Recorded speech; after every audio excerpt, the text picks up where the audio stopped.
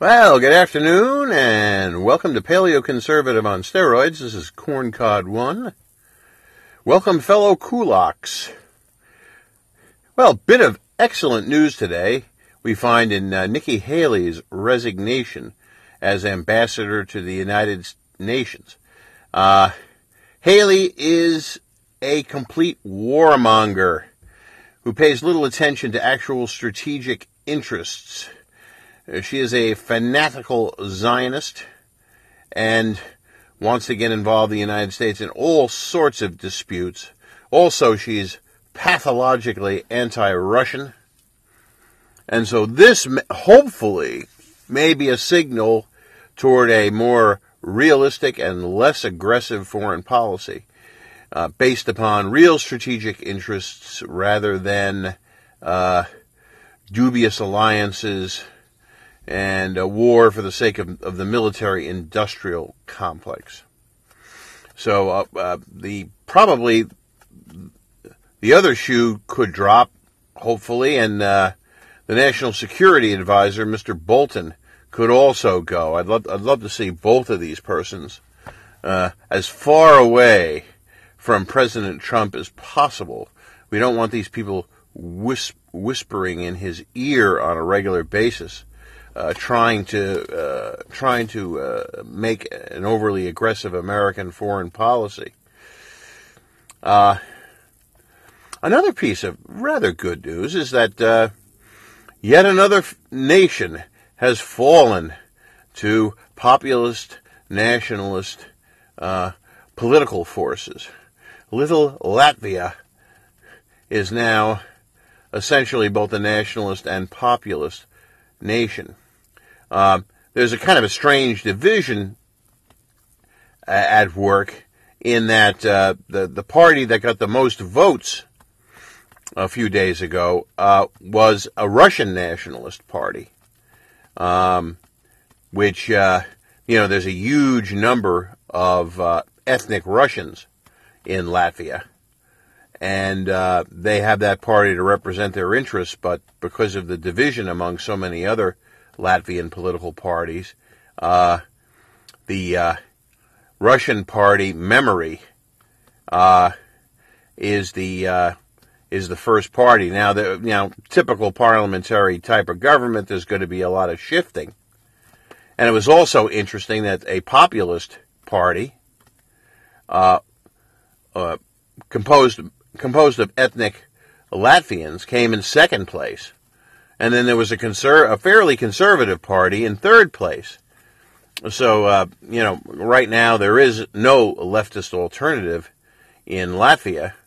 And we're going to get some form of nationalist government depending upon, the different coalitions.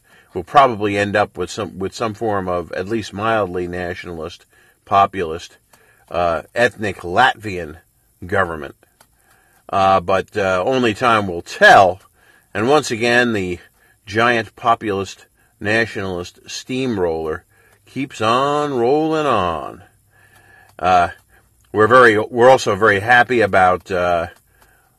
Bolsonaro's first place showing in the first round of the Brazilian presidential election. Gosh, if he had only gotten like 3 or 4 more percentage points, he would have been able to take the whole Megillah and immediately take his place as president of Brazil. But because he only got about 46%, there's going to have to be a second round in the presidential sweepstakes. And if you look at some of the polls, apparently, it looks rather good for Bolsonaro. His second biggest competitor, as part of a Marxist party, was a fellow by the Lebanese, I think, by the name of Haddad. Apparently, there's a big Lebanese population, strangely enough, in Brazil. Well, we'll see. I think the follow-up is going to be around later in the month. And I'm cautiously optimistic about a Bolsonaro victory. I mean, if everybody who didn't vote for Bolsonaro the other day voted, yeah, they beat him. But there's a lot of people that were going with much, much smaller parties rather than Mr. Haddad's Marxist party. So there's a very, very good chance that Mr. Bolsonaro, barely out of the hospital after stabbing by a Marxist kook, looks like Mr. Bolsonaro is coming very close to becoming a president of Brazil, a most extraordinary turn of events. Also worth noting is, of course, the appointment of Mr. Kavanaugh as an Associate Justice of the United States Supreme Court after a hard-fought battle and lots of dirty dealing by the Democrats, which the American people did not appreciate if you look at the polls.